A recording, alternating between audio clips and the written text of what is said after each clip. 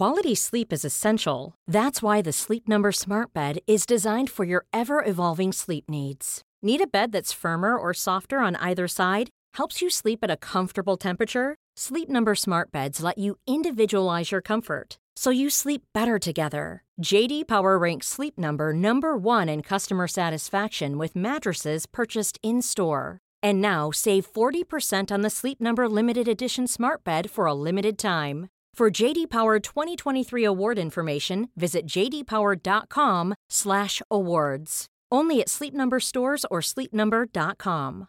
Many of us have those stubborn pounds that seem impossible to lose, no matter how good we eat or how hard we work out. My solution is PlushCare.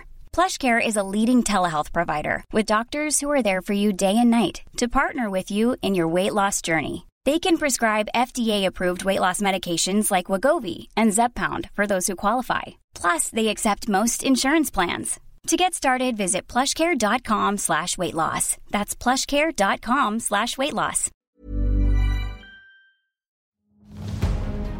If you had to list them, who would be your top 5 military commanders in history? Perhaps Napoleon, Wellington, Eisenhower, Frederick the Great, Monty, Boadicea, or Boudica, depending where you come from. The truth is, the list would be different for all of us. So how do we settle this debate? Well, I'm your host, James Rogers, and here to help us distinguish what makes a great or disastrous military commander, I've invited Professor Tony King onto the podcast. Tony is Professor of War Studies at the University of Warwick in the UK and the author of Command, the 21st Century General. It's from Tony's decades of experience of working with the highest levels of military leadership that we get a unique insight into his top 5 military commanders. I'm keen to hear if you agree, so let me know your top 5 commanders on Twitter at HistoryHitWW2 and on Instagram at JamesRogersHistory. But now, here is the fantastic Tony King on his top 5. Enjoy.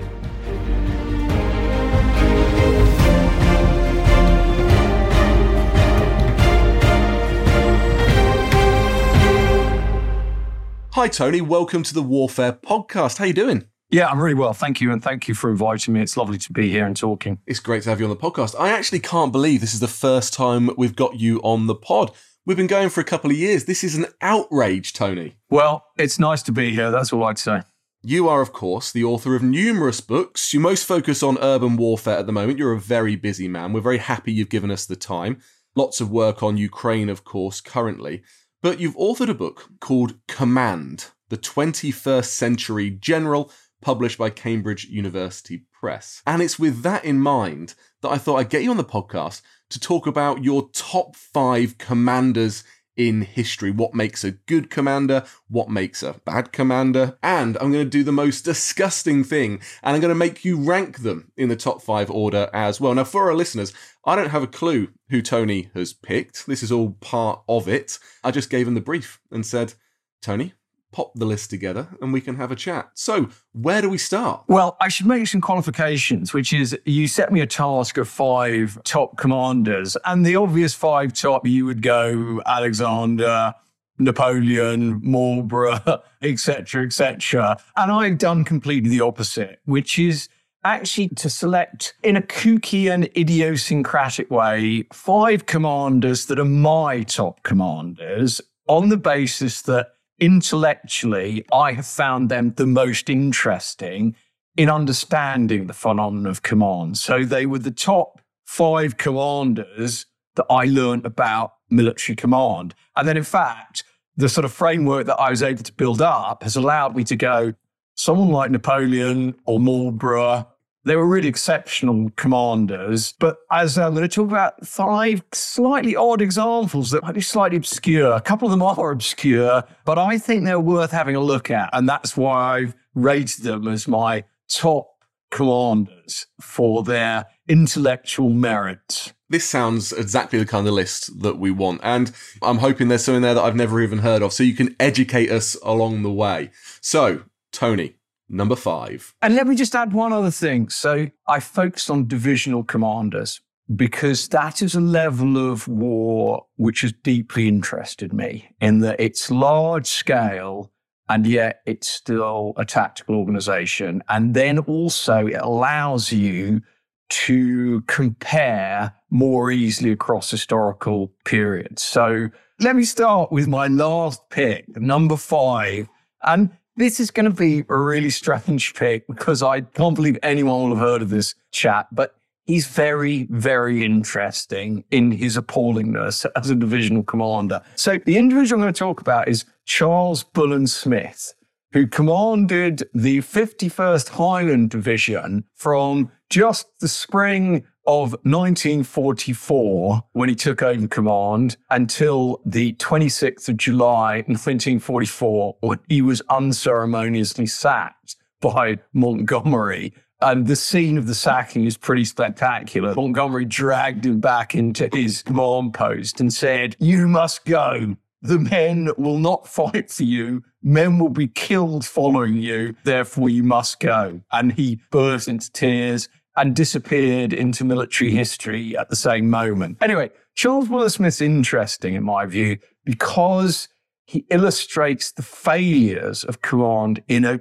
perfect way. He had a very esteemed military career. He fought nobly and honorably throughout the First World War as a young officer, was a very effective professional officer in the interwar period, subsequently was on Monty's staff in 3rd Infantry Division during the Battle of France and did well. And that's why Montgomery appointed him to the 51st Highland Division for the Normandy campaign, Operation Overlord. So he's an experienced guy then, Tony. This is someone who... Yeah. To be honest, he had all the background and he'd been a very successful trainer. So he had been in command and done successfully in the 15th Lowland Division and trained them very well. And so he had all this profile where you'd think this guy looks pretty plausible as a divisional commander. Well, 51st Highland Division landed in Normandy 4 days after D-Day, so about the 10th of June, the main elements came ashore. 6 weeks later, he was out of a job. So in combat as that role, he lasted, 6 weeks. So he lasted about as long as Britain's last Prime Minister. Correct. So he's the kind of Liz Truss of British military history. Except I would say this, I don't think there was that much in his past, unlike Truss, that showed probably not up to the job. I mean, all the evidence before was he looked pretty plausible compared with many other candidates, but totally failed. And his failure is interesting. So one of the things that, in terms of understanding generalship and command, I think it's very important to isolate different functions, and they often get mixed up. But there's 3 different functions of command. There's command itself, the act of giving orders, of defining a mission. And then there's the management, which is also recognized in the literature, which is, for me, is organizing and orchestrating the tasks of which the mission the commander identifies a part of. They constitute the mission. And then finally, of course, the leadership element, i.e. motivating. And it's interesting with Bullen Smith, if you think across those 3 functions, command, i.e. mission definition, mission management, leadership, we have a total trifecta of failures in Normandy. And they're interesting. So he took over a really famous division. It performed really well in North Africa, really well in Sicily, barring a bit of a wobble on the Titano River. But it was a really storied, famous division. And it got into Normandy and couldn't do anything. And literally, there's exchanges between Crocker, the first British Army commander, and Montgomery saying, 51st Highland Division, it's not battle-worthy. So here was a division that had been absolutely one of the most famous divisions in the British Army, had of course been defeated, had fought well at Dunkirk, been reconstituted after that. So what did Bullen Smith do wrong? Well, the crux came on the night of the 10th and 11th of July, when he decided that what he was going to do is mount a raid on a factory complex to the northeast of Caen, called the Colombelle factory area. And anyways, he had this idea of mounting this raid to basically insert engineers who were with the 7th Black Watch, and they were going to somehow infiltrate into this factory area and blow up all the chimneys so that the Germans couldn't use the chimneys as observation points. Anyway, the brigade commander, Brigadier Murray of 153rd Brigade, was really skeptical. He just went, well, it's never going to work. And even if you take all the chimneys down, there's still the factories and they've got roofs on and the Germans can still look from the roof. So the whole plan was totally ridiculous. It was totally overambitious. I mean, clearly, if it was an important objective, the Germans were going to defend it very seriously, which they did. And subsequently, it was only taken when basically a full divisional assault cleared out the area during op totalize. So mission definition, completely horrible, never going to work, totally impossible. And then in terms of management, again, totally horrible. There was no battle preparation. He thought up the plan. The orders were given less than 24 hours before the operation. There was no time to practice, no time to rehearse. There was clearly insufficient artillery support. There was no reserve. And on the actual day of the operation, in the archive, there's no record of Bullen-Smith providing any instruction whatsoever. I couldn't locate where he was during the battle, but I presume it must have been in the divisional CP a few miles back. But there's no evidence of any intervention as the plan unraveled. And it unraveled very quickly. Basically, the idea was 1st Gordons took a village to the right, 5th Black Watch took the crossroads, and then 7th Black Watch filtered into the factory area and they'd blow up the chimneys and come back. Well, the whole plan unraveled straight away. 1st Gordons never got into the village. The Black Watch got the crossroads, but then were surrounded. The 10 tanks that they were with were immediately blown up by Panzer counterattack, and the gunners ran away. Apart from that, it was a great operation. By dawn, they retreated, 127 casualties, dead, wounded, captured. It was a beautiful example of a genuine military disaster, and so predictable. Are there any cutting snippets of what any of the commanders said about this? Was this billed as a vanity mission? Was he just trying to get his name in the history books? Is that what he was aiming for? I think so. It's a famous division, so there's a lot of history on it. There's quite a few personal accounts, Alistair Borthwick and others, and there's a good archive in the National Archives of it. But Charles Bullen-Smith never gave an actual explanation of why he chose, so you've got to infer it. And this is my inference, that what happened was that Bullen-Smith took over command. He got into Normandy. They were at the place called the Triangle, which was basically the worst place in Normandy. It was the heaviest concentration of German armour. They were under serious artillery fire and attack from the Germans. They were taking really quite significant casualties all the time in a defensive setting. And I think that Bullen-Smith thought, right, they needed to try and create some momentum to break this cycle of declining morale which 51st Highland was suffering. And of course, he was right that it was an important tactical objective. So I think that there were good tactical reasons for doing it. And then I think there was a good organizational reason to it, that the 51st Highland Division needed a win. The problem was that wasn't an operation which could be won in the manner that Bullen-Smith identified it. And as I say, the thing is that his brigade commanders, Brigadier Murray in particular, was extremely forceful in that this was a crazy operation. So Bullen-Smith continued to do it despite really serious skepticism on the part of his brigade commanders. And his brigade commanders were all extremely experienced. And they insisted that they never communicated that discontent to their soldiers. But Bullen-Smith's commanders, his own subordinates, had seriously advised him against this operation. And I think, therefore, you've got to look at a level of naivety, of misunderstanding. Here was a good junior officer, a good trainer, a good staff officer, but someone who didn't understand the mechanisms, the mechanics, the dynamics of divisional operations and what a division could do. The only sensible thing to have done would be to say to Crocker, right, I'm going to take the Colombelle area and I need a corps level and a divisional level artillery support, and I'm going to put 2 brigades at it, and you're going to need to cover my line in the Triangle while I do it. He totally failed to do that. He thought he could somehow do it on a shoestring, totally misconceiving the machinery that is at work in a division. He's not a terrible man by any stretch of the imagination. So he wasn't just trying to waste his soldiers. I think he genuinely thought 51st Highland Division could do something that was going to raise morale, that was tactically important, but had the quite opposite effect. That's my interpretation. And as I say, I don't think there's any interpretation of carelessness, just frankly, naivety and incompetence in terms of judgment. I like the way you're taking us with this, Tony, because like you say, when we think of top 5 military commanders, you wouldn't usually start with one that had wasted an entire division, but we're learning lessons about how to command here. So take us down to number 4.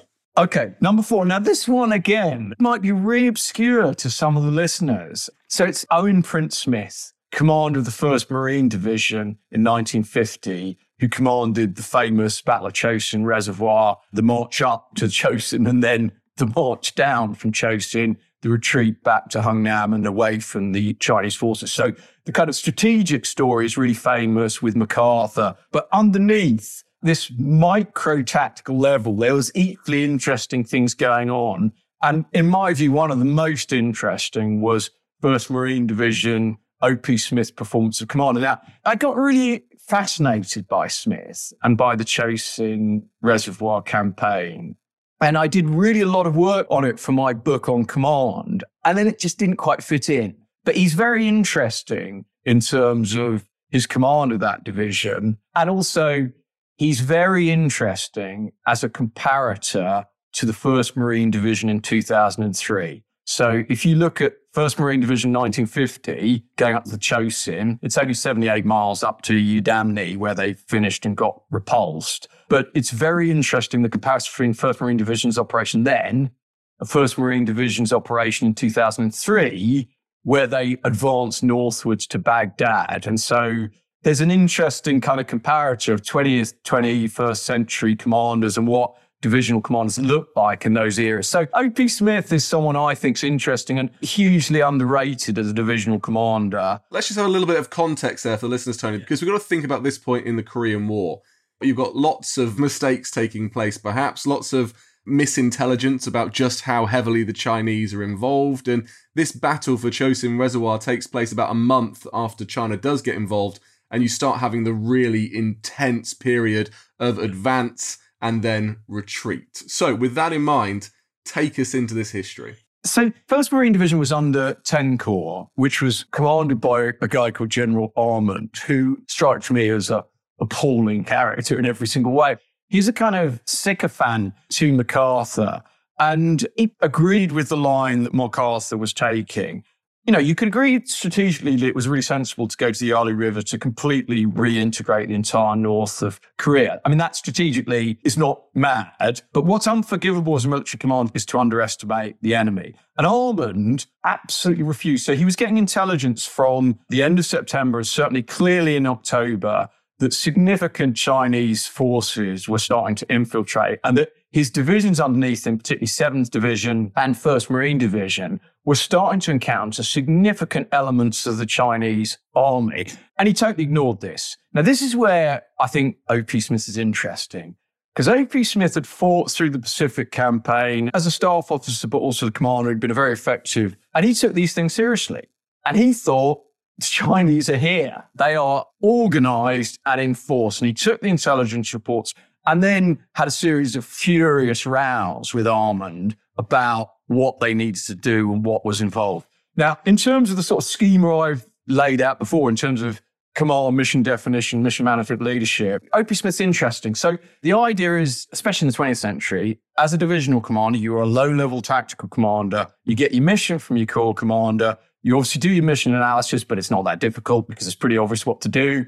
And then you organize the operation. But note with O.P. Smith, basically he got a mission from his corps commander, Armand, which was basically keep going, advance to the Yalu. It's total nonsense. The Chinese aren't there. We've got this one in the bag. Basically, he drunk the MacArthur Kool-Aid, essentially. And Smith totally disagreed with him. So he got a mission from 10 Corps, which he didn't agree with. He realized he couldn't just turn around and go, right, I'm going to invent a new mission. So what he did was quite clever. As they advanced from Hungnam through Kochari, Haguri, and then a bit of his force, 5 Marines and 7 Marines up to Udamnam, so basically to the northeast of the Chosin Reservoir, through November, and then they got to this final point, Udamni, in the 29th of November. And what Smith ordered his regimental commanders to do was to basically advance really slowly.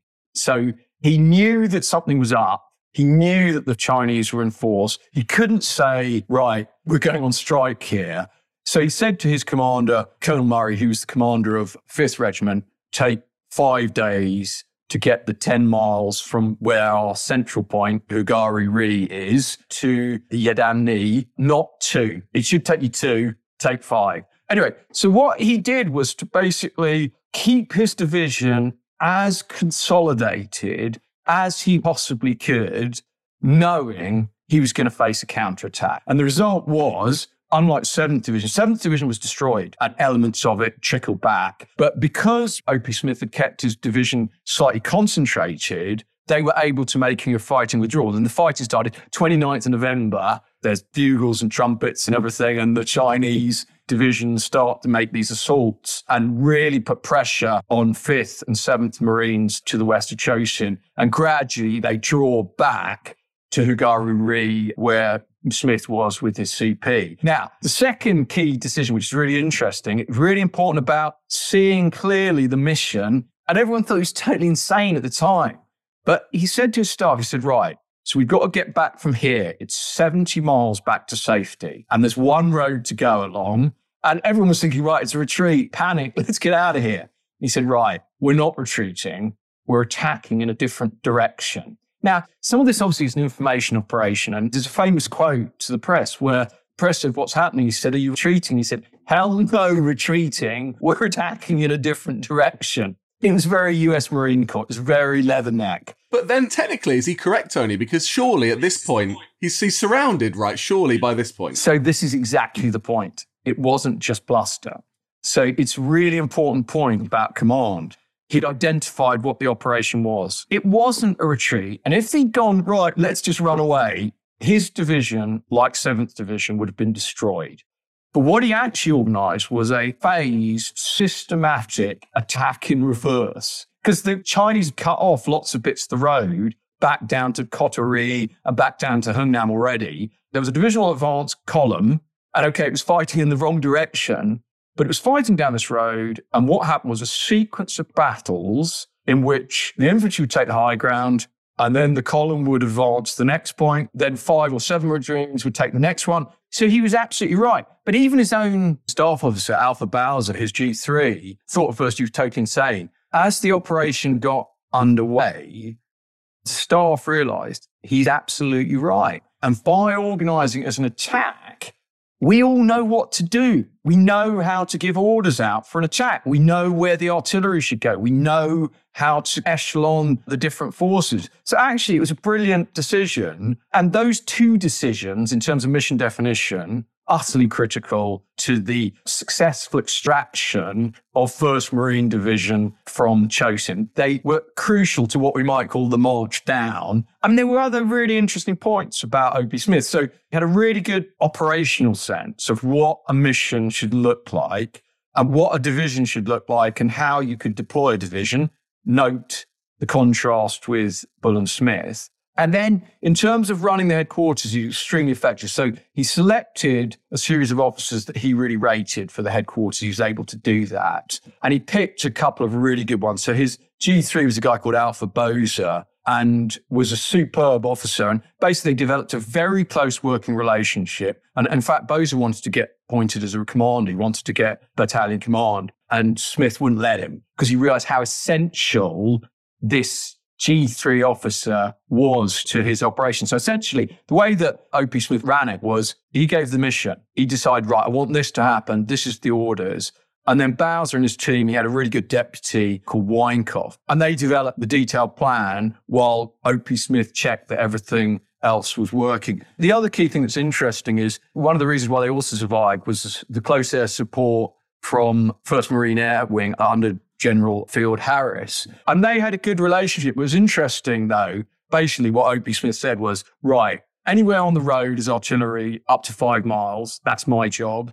Outside of 5 miles, Field Harris, it's a free fire zone. And so they had a really good relationship, and the relationship worked really well. So O.P. Smith didn't have just a brilliant idea. He then put the mechanics in place, unlike Bull and Smith, to actually bring that mission into reality by having a headquarters organised and structured in a way that could actually do it.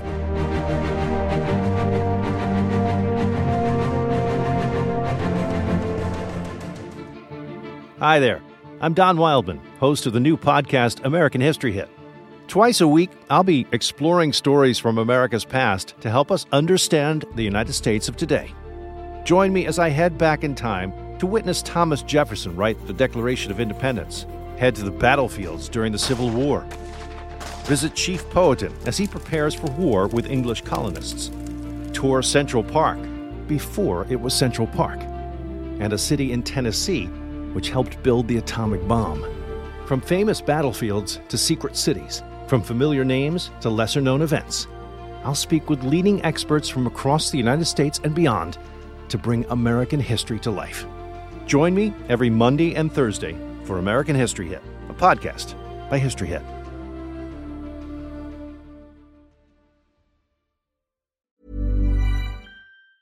Hey, folks, I'm Mark Maron from the WTF Podcast, and this episode is brought to you by Kleenex Ultra Soft Tissues, your ally to help tackle your allergy symptoms this season. I love the change of seasons, but nobody loves pollen and all those other things floating in the air that make you sneeze during this nice weather. Kleenex Ultra Soft Tissues are hypoallergenic and allergist approved, so fight back against watery eyes and runny noses without worrying about irritating your skin. For this allergy season, grab Kleenex and face allergies head on. Hey, I'm Ryan Reynolds. Recently, I asked Mint Mobile's legal team if big wireless companies are allowed to raise prices due to inflation. They said yes. And then when I asked if raising prices technically violates those onerous 2-year contracts, they said, "What the f*** are you talking about, you insane Hollywood ass?" So to recap, we're cutting the price of Mint Unlimited from $30 a month to just $15 a month. Give it a try at mintmobile.com/switch. $45 up front for 3 months plus taxes and fees. Promo rate for new customers for limited time. Unlimited more than 40 gigabytes per month. Slows full terms at mintmobile.com. There's never been a faster or easier way to start your weight loss journey than with PlushCare. PlushCare accepts most insurance plans and gives you online access to board-certified physicians who can prescribe FDA-approved weight loss medications like Wegovy and Zepbound for those who qualify. Take charge of your health and speak with a board-certified physician about a weight loss plan that's right for you. Get started today at plushcare.com/weight loss. That's plushcare.com/weight loss. plushcare.com/weight loss.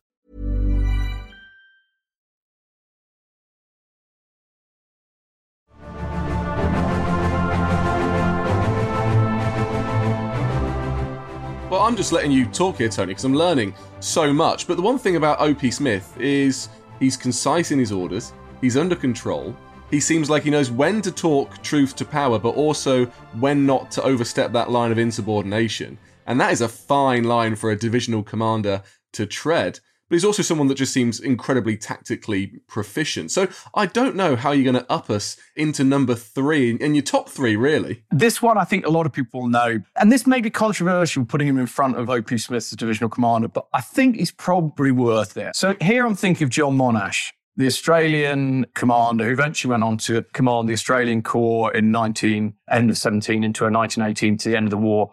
But in 17 commanded 3rd Australian Division.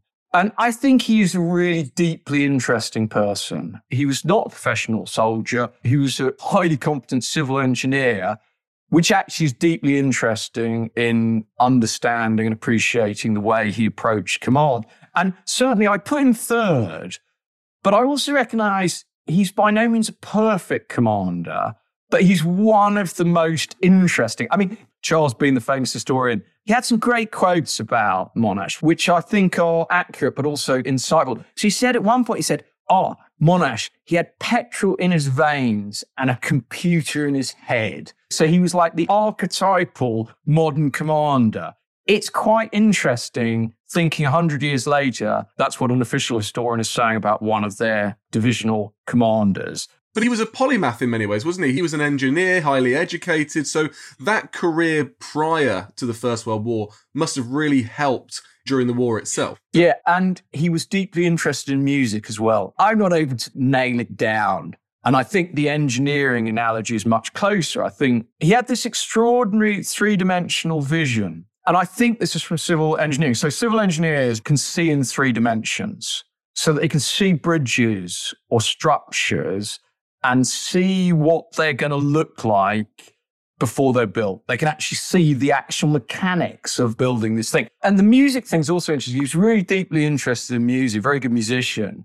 And that phrase, Slim's phrase, a division is an orchestra of war. And some of the ways that he orchestrated his operations, so he's really good at tying the different elements together, there's something slightly compositional about the way he approached it. He was writing a score, not just a plan. And it's interesting that his plan for Messines the battle that I think was his masterpiece, Divisional Commander, the Battle of Messines, June 1917. He called the plan that he developed his magnum opus. And just for our listeners who always think that divisional commanders, their orders should be short and concise, magnum opus was about 2 inches thick. So the idea that all modern commanders are somehow a corruption of the curtness of the pure 20th century commander. Not in the case of Monash. His plan for Messines is basically a door stopper, which I think also reflects this sort of slightly musical thing, that it was a composition, it was a symphony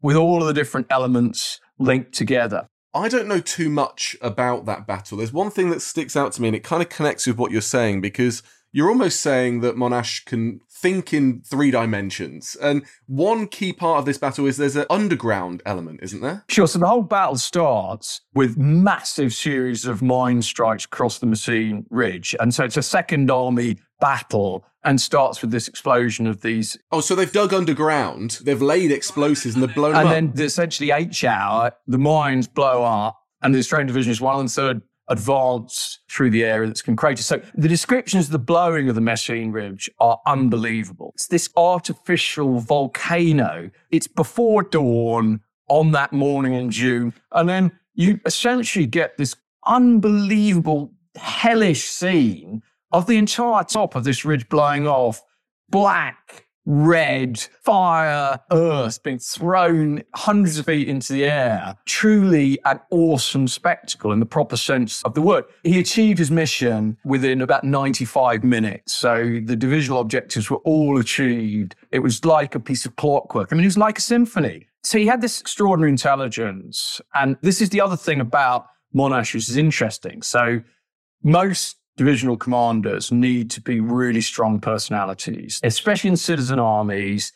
They need to act like paternal father figures to their very young soldiers. They need to project a forceful, charismatic personality. Monash wasn't like that at all. The whole thing was an enterprise in engineering. So therefore, he didn't create a histrionic impression on his men, although he was brilliant in O groups. He always talked through very carefully the operation beforehand with no notes in incredible detail. And his audiences, so his officers principally, his subordinate commanders, they were delighted by his performance. So he had a leadership effect on his officers, but he wasn't charismatic or like an Australian like Pompielli. He wasn't like that. He was a technologist and the soldiers loved him because if you're under Monash, you had a very good chance of surviving the attack because it actually would go to plan. The artillery would actually come in on the time. You would actually be behind the barrage.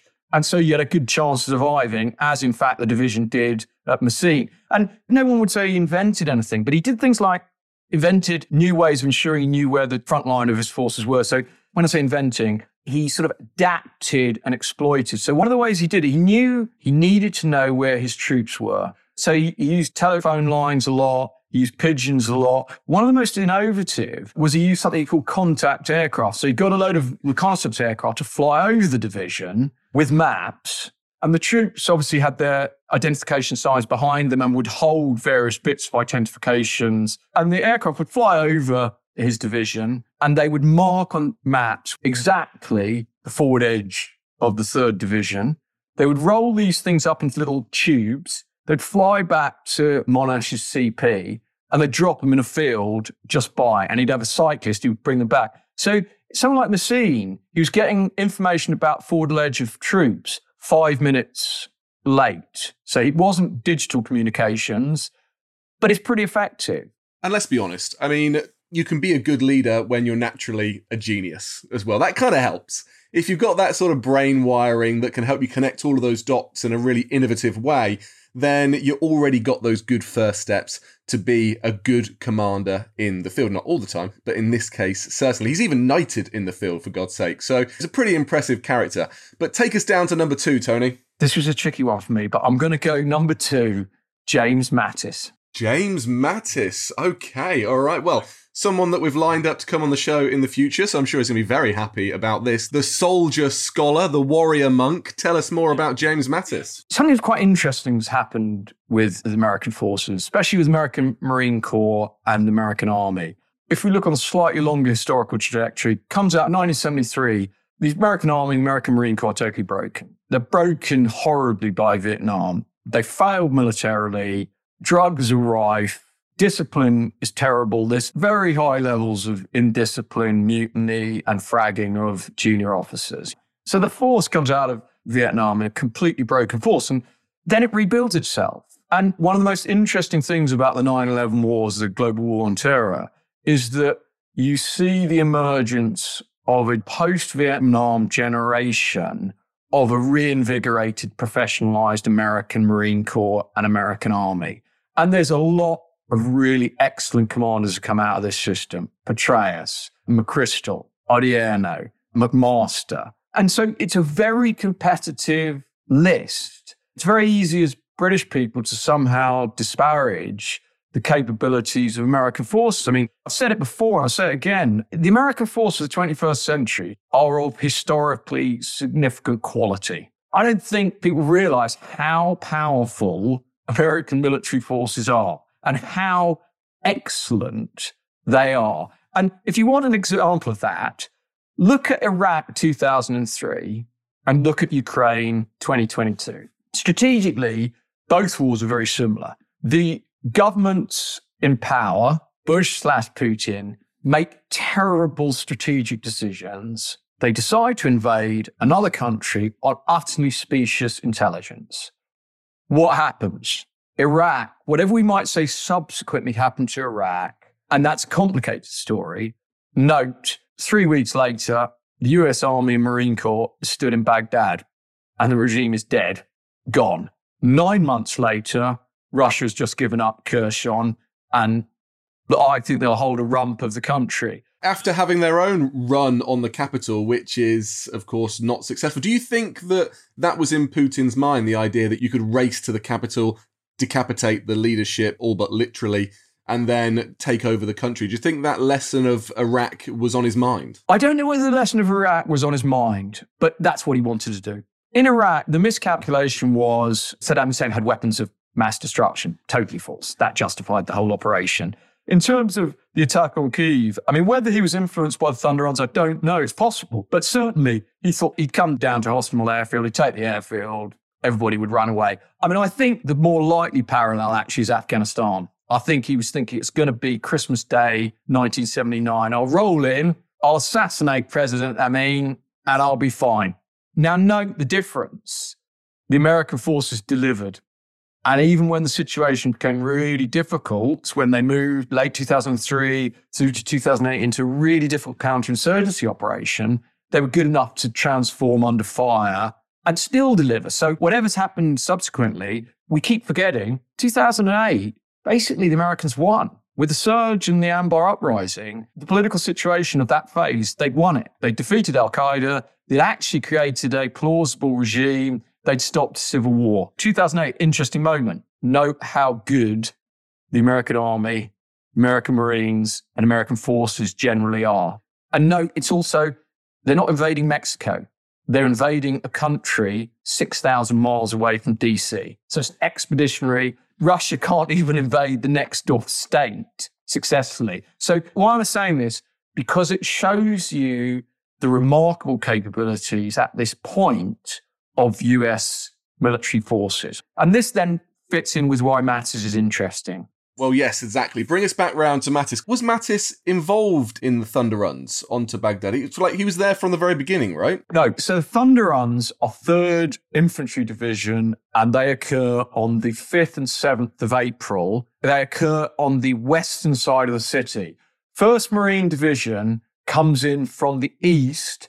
So they weren't involved in the Thunder Runs, but they were involved in some of the fighting around Baghdad a lot, and then pushed in and infiltrated into Baghdad, but they weren't part of the Thunder Runs. But they were there from the start. They were still a spearhead. Yeah, but this is then interesting because this comes back to O.P. Smith, divisional commanders getting missions. So Mattis didn't really get a mission. 3rd Infantry Division's mission was to go to Baghdad and take down the regime. 1st Marine Division was the supporting division. It wasn't on the main effort. And Mattis never got a proper mission. Basically, the mission was, well, kind of drive up past An-Naziriyah and towards kind of Al-Kut, and then we'll work it out. And all commanders note, he found that totally unacceptable. He said, right, we need a clear mission. He said, right, the mission is we will go all the way to Baghdad in support of 3rd Infantry Division. He, as just a 2-star commander, made that decision. Now, there was interesting elements to it that he also recognized that it had to be really done quickly or there'll be political repercussions. And note how, and this is very different from a 20th century commander, he's thinking strategic implications of his tactical actions even then. So it's interesting that he embraces that mission to Baghdad, even though he didn't get direction, especially from General Franks and CENTCOM, who no one is very complimentary about. But one of the failings of General Franks is he didn't give 1st Marine Division a proper mission, which Mattis then had to perform. So what Mattis had to do, he had to take a division of 20,000 Marines, 9,000 vehicles.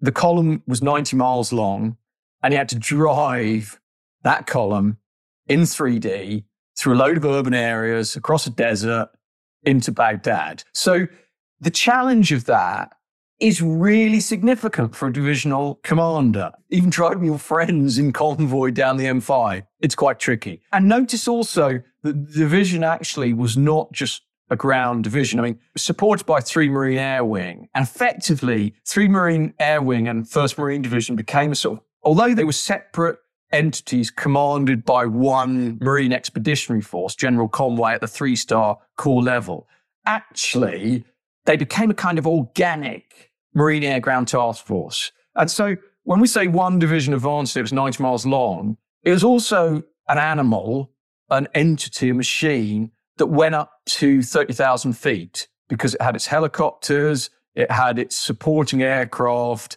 So you have this weird 3-dimensional thing made up of humans, vehicles of various types, and aircraft. And that takes a special commander then to take charge and coordinate this. And what's interesting is when I spoke to James Mattis, he really, really communicated to me you were in the presence of someone who really understood his business. That is what it requires. To be a good divisional commander, that's what it requires. You need to see the animal, the beast, the machine, as it is, moving through time and space, and what that machine can do and what it can't do, and what it needs and what it's going to look like in 7 days' time. And someone like Matt, someone like Monash definitely have that ability to see something moving through time and space. Now, what did he do? What command arrangements did he set in place so that this weird machine could do what it's doing? Well, what I'd say is there's a number of interesting things. One, he creates a really close relationship with the 3 Marine Air Wing commander, James Amos, and they talked constantly. So you had this really interesting relationship. Strictly speaking, they were just peer commanders and they were deferred to the corps commander, to Conway. But that's not what happened. What actually happened is they formed a partnership between themselves and sort of created an organic, informal, supported relationship so that this weird thing could move along the roads past An-Naziriyah. Mattis realized from the outset how important air was going to be. Why? Logistics.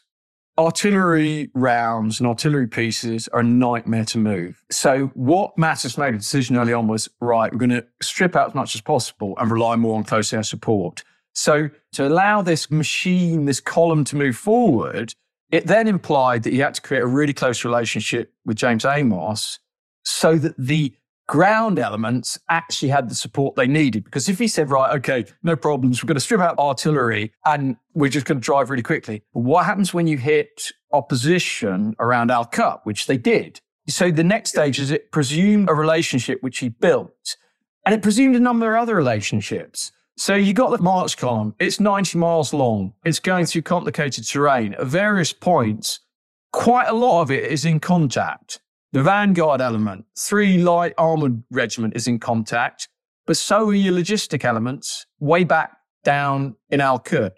How are you going to command that? Well, he did 2 things. One is he created a really strong team of commanders, like a fraternity, a circle of trust of commanders, and really mentored and trained them and cared for them in the build-up. Now, he didn't know all his platoon commands, but he formed this really tight team of his regimental combat team commanders, artillery commanders, and then some of the battalion commanders and the supporting commanders. So they formed a kind of rugby team-like group.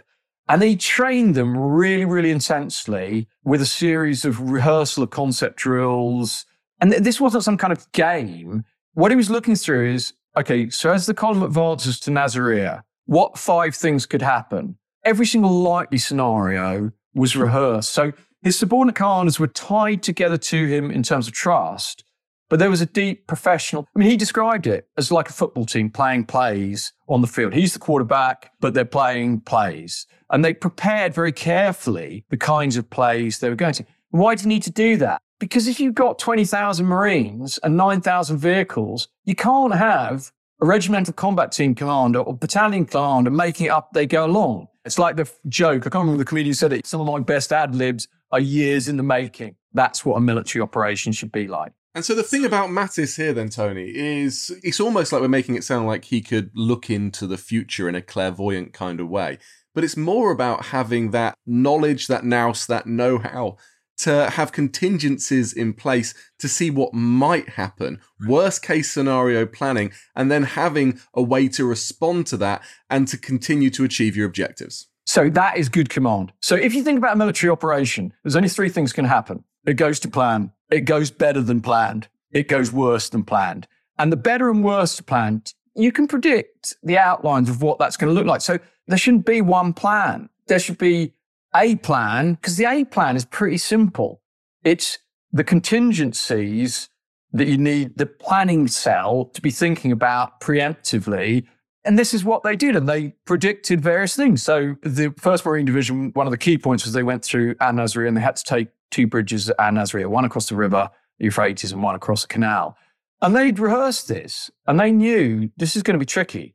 What actually the Marine Expedition Force decided was they were going to put a brigade from the 2nd Division on top of An-Nasiriyah.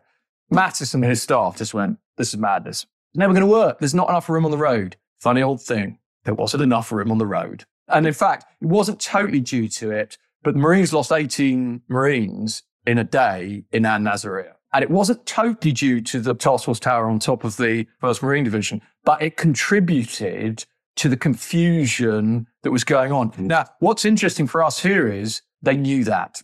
They imaged that. They had rehearsed that. They'd worked that out. So it shows this ability to, as I say, think through time and space and to do so preemptively and think through plausible problems and prepare plausible solutions. So, yeah, Mattis is interesting. And of course, personality-wise, exerted an extraordinary hold on not only his commanders, but everybody. I went to visit 1st Marine Division, 2017, 2018. Absolutely brilliant trip out there. Really learnt loads. And then there's a Royal Marine LO who had got me in, lovely chap called Woody. We went surfing after we'd done the work, and we were sitting on the lineup on our surfboards. And I was talking with him. It was a beautiful day, and he was talking about Iraq, and he was saying, it was totally incredible. And he'd been a company commander in 1st Marine Division. And he said, Mattis used to come around to the company 2 or 3 times before they deployed, talk to every single company about what they were going to do and explain what they were going to do. And then later on, it was after the invasion, they were really struggling with morale, etc. And Mattis came to visit the company, and they were saying, there's these problems. And Mattis said, right, okay, I totally hear you. But let's just think about this in a historical sense. Compared with the Marines on Peleliu, this is nothing. So when Mattis got there, the whole company was depressed and down. And he said, after Mattis left, they were all completely charged up and ready to go again. He had an amazing electric effect on. And so combined with this deeply developed technical skill is a real humanity, which 18-year-old Alabama gets. I can tell that, and I feel like you could do a whole episode on Mattis. So, bring us to an end here. Who has taken the title? So, I've talked about someone who's a really human and humane person in Mattis. So, you're going to be amazed by my number 1, Bernard Montgomery. Oh, okay. So, we've got some contrast going on here then, Tony. Tell us why Monty gets the crown. Montgomery, we can argue about as an army group commander, how good he was. But as a divisional commander, I am absolutely convinced he was the best divisional commander in the British Army in the Second World War by quite a long way. And in a way, precisely because his reputation has been so bad as he's reduced, I put him as number one as a provocation to everybody. But I really genuinely believe it. He wasn't a nice bloke. I mean, Michael Howard said a great thing about him. Montgomery was not a gentleman. That was his great strength. He was a total shit, basically. We could definitely dispute how good he was as an army commander, an army group commander. At that point, certainly other commanders definitely start to exceed him, and he's not in the character as Napoleon, Wellington, Marshal Saxe, Marlborough. I don't think he's in that character. But as divisional commander, oh, wow. I think he was unbelievable, unbelievably capable. And let me give a few reasons why I think he's so good. So his moment as divisional commander came, Battle of France, May 1940, 3rd Infantry Division. So he's divisional commander in a complete catastrophe in which everything that could go wrong does go wrong, and they get absolutely hammered. And yet, 3rd Infantry Division performs amazingly, gets back to Dunkirk with fewer casualties than anyone else, having executed unbelievably complicated maneuvers. So there's a lot to be said for Monty. And the other thing is to remember with Monty is just the extent of his military experience. Deployed to France in the British Expeditionary Force in August 1914, led a platoon attack at La Cateau, brandishing a sword, was on the Western Front the entire 4 years, principally as a staff officer, at which he was brilliant, but in the front lines in brigade. And wasn't he shot? Yeah. So he's wounded, did all that, came home, Irish War of Independence. Then he went out as divisional commander in the 30s to Palestine, was part of the suppression of the Arab Revolt, and then straight from that command there into 3rd Infantry Division and the Battle of France. So, obviously early 20th century military officers, their careers look like that. Now, as a divisional commander, what do I think? I think he displayed all the characteristics that were required and did so in a situation of extremity, which shows how capable he was. So first of all, mission. Montgomery was brilliant on mission definition. And it wasn't just mission definition saying, okay, we're going to do this. So in his notes about divisional command, which he wrote as an army group commander at the end of 44, he says, no victories will be gained unless commanders will sort out clearly in their minds those essentials which are vital for success. But what's really interesting here, it's not just, okay, you work out what to do. What you do, you work out the boundary conditions that are going to make it happen. And those boundary conditions form the entire framework for your thinking. So mission definition isn't just a matter of, oh yeah, I think we'll go over there. It's like, given that we're going to go over there, these are the 5 things that we need to do. And I need to, as commander, make sure those always happen or the mission's never going to happen. And Monty was not some kind of grandiose intellectual, but, he had that Clausewitzian thing. Clausewitz said, you don't want someone who's an academic. You want someone with a practical intelligence. And Montgomery had a really fine practical intelligence. He understood not just what needed to be done, but what that implied about the organization. Therefore, he could identify when the conditions have changed and therefore the mission is no longer viable. And isn't that epitomised by Normandy as well? Because when you look at that period, when we talk about D-Day, and it's obviously all we really ever talk about when we're talking about the Normandy invasion, this goes on for 12 weeks, and that isn't by accident. That is a deliberate holding back to achieve the mission in a war of attrition. He wanted to break the back of the German forces before he moved forward. And interestingly, you can bring this back round to number 5, poor Charles Bullen-Smith. You can see that he must be frustrated at this point. He wants to try and get out there, make a name for himself, push through to victory. But, when you're up against people like Monty holding you back, making sure you move forward together, you don't break the line, what makes Monty special there is that he has the courage of his convictions. And, he doesn't make any friends at that point, does he? No, but exactly. So, and you can see his approach to army and army group level operations formulating as a divisional commander. Exactly that. So one of the principles he developed was that the first thing you need to do is you need to wear down the enemy's reserves. And that's what I mean by boundary condition, the framework, what's essential. Go back to Bull and Smith. What would Monty have done given Colin Bell? He would have said, right, okay, to get into Colin Bell, I need to absolutely suppress enemy artillery in that area. I need to absolutely suppress the inevitable Panzer counterattack. What am I going to do that? Have I got the resources? And if the answer is no, which on the 10th and 11th of July, that was the answer, Montgomery would have said, it's not a viable act of war, so don't do it. And in the 20th century, when mass forces, mass artillery is the order of the day, he had seen so many attacks fail because the boundary conditions of success had been ignored. He understood what mass industrial 20th century warfare looked like, and that framed what could happen. And so what was interesting, as I say, is that he identified a mission for 3rd Infantry Division. Here's the thing. He knew what would happen. He knew they were going to get shellacked. So what he realized was, right, the mission of 3rd Infantry Division is to defend and to mount a kind of defensive withdrawal. That's what he wanted to do. So what do we need to practice? What we're going to be ordered to do, we're going to be ordered to advance to a river line, hold the river line, but we won't hold it because the French will clear out and we'll be surrounded. So after they deployed in spring and through April with 3rd Infantry Division, he trained them repeatedly on exercises to advance to a river line and withdraw at night.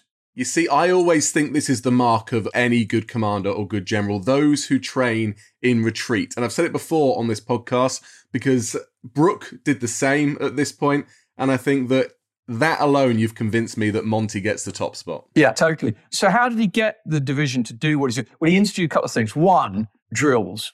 3rd Infantry Division basically operated on drills ordered by Monty. He'd got a repertoire of manoeuvres that the brigades did on his order, and that's what they basically trained to do. And his subordinates were very closely commanded by him. So he was not an easy man to be subordinate to. He oversaw his commanders deeply. He sacked them ruthlessly if they didn't do what he wanted. So he had a team that was basically like a rugby team that had been organised to a series of drills, and it did. The other thing was interesting with Monty is that what he then did is he had a very serious distribution between staff and headquarters. He had a very good Royal Marine General Staff Officer 1, his kind of ops officer, a guy called Victor Brown, and his own command. And essentially what he did is every day, Montgomery went out in his vehicle out into the field, and he basically supervised really closely his commanders. He was checking what they were doing was right. And then about 4 o'clock, he'd come back to the headquarters and he'd say, right, tomorrow, this is what we're going to do. He'd basically give his orders to Victor Brown. Victor Brown would admin them. Monty would have dinner, go to bed, get up the next morning. And that's what he did through the whole 3-week campaign, and never to be disturbed in crisis. But the result was he ended up with I keep using the word machine, he ended up with a machine that could operate under unbelievable duress.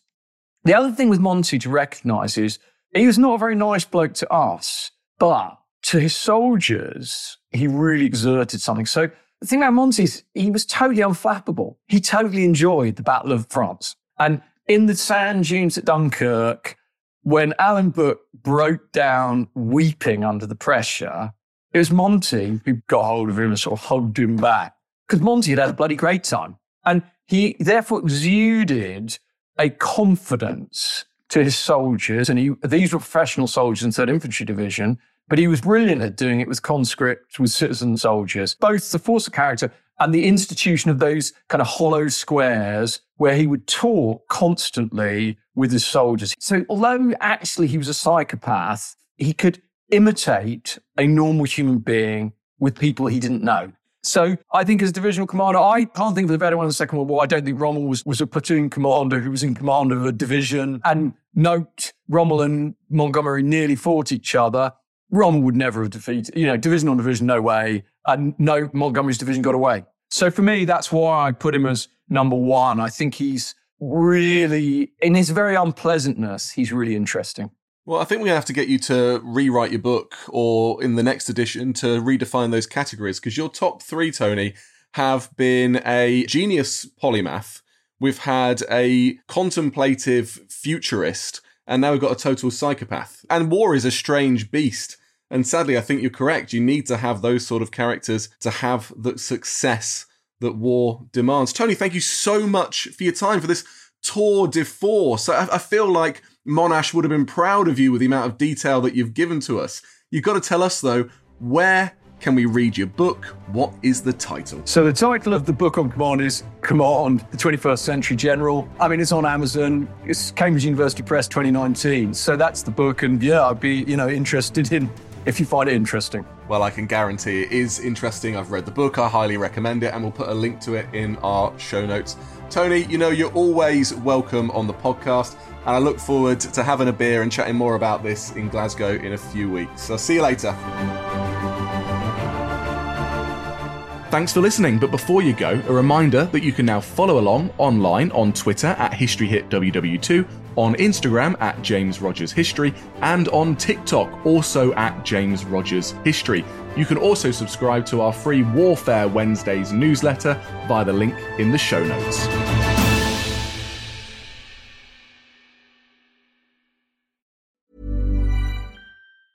Normally, being a little extra might be a bit much, but not when it comes to healthcare. That's why United Healthcare's Health Protector Guard fixed indemnity insurance plans, underwritten by Golden Rule Insurance Company, supplement your primary plan so you manage out-of-pocket costs. Learn more at UH1.com. Hey, it's Paige DeSorbo from Giggly Squad. High quality fashion without the price tag. Say hello to Quince.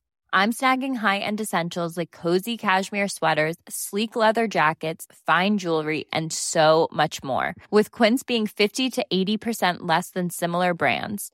And they partner with factories that prioritize safe, ethical, and responsible manufacturing. I love that. Luxury quality within reach. Go to quince.com/style to get free shipping and 365-day returns on your next order. Quince.com/style. And before you go, remember, as a Warfare listener, you get a special discount at History Hit. Subscribers get access to blissfully uninterrupted, ad-free podcasts and thousands of hours of history documentaries. You've got everything from the American Revolution to my own documentaries like Traces of War, Weapons of War, and 24 Hours in Normandy, where I follow in the footsteps of the Green Howards on D-Day, from their beach landings to being awarded the Victoria Cross, and all the way through their first day where they made it 7 miles inland, further than any other British or American unit. So head over to historyhit.com/subscribe or follow the link in the show notes and use the code WARFARE to get 50% off your next 3 months. That's the code WARFARE to get 50% off. And if you're an Apple listener, you can subscribe for new ad-free episodes within the app. So give it a go. I know you're gonna love it.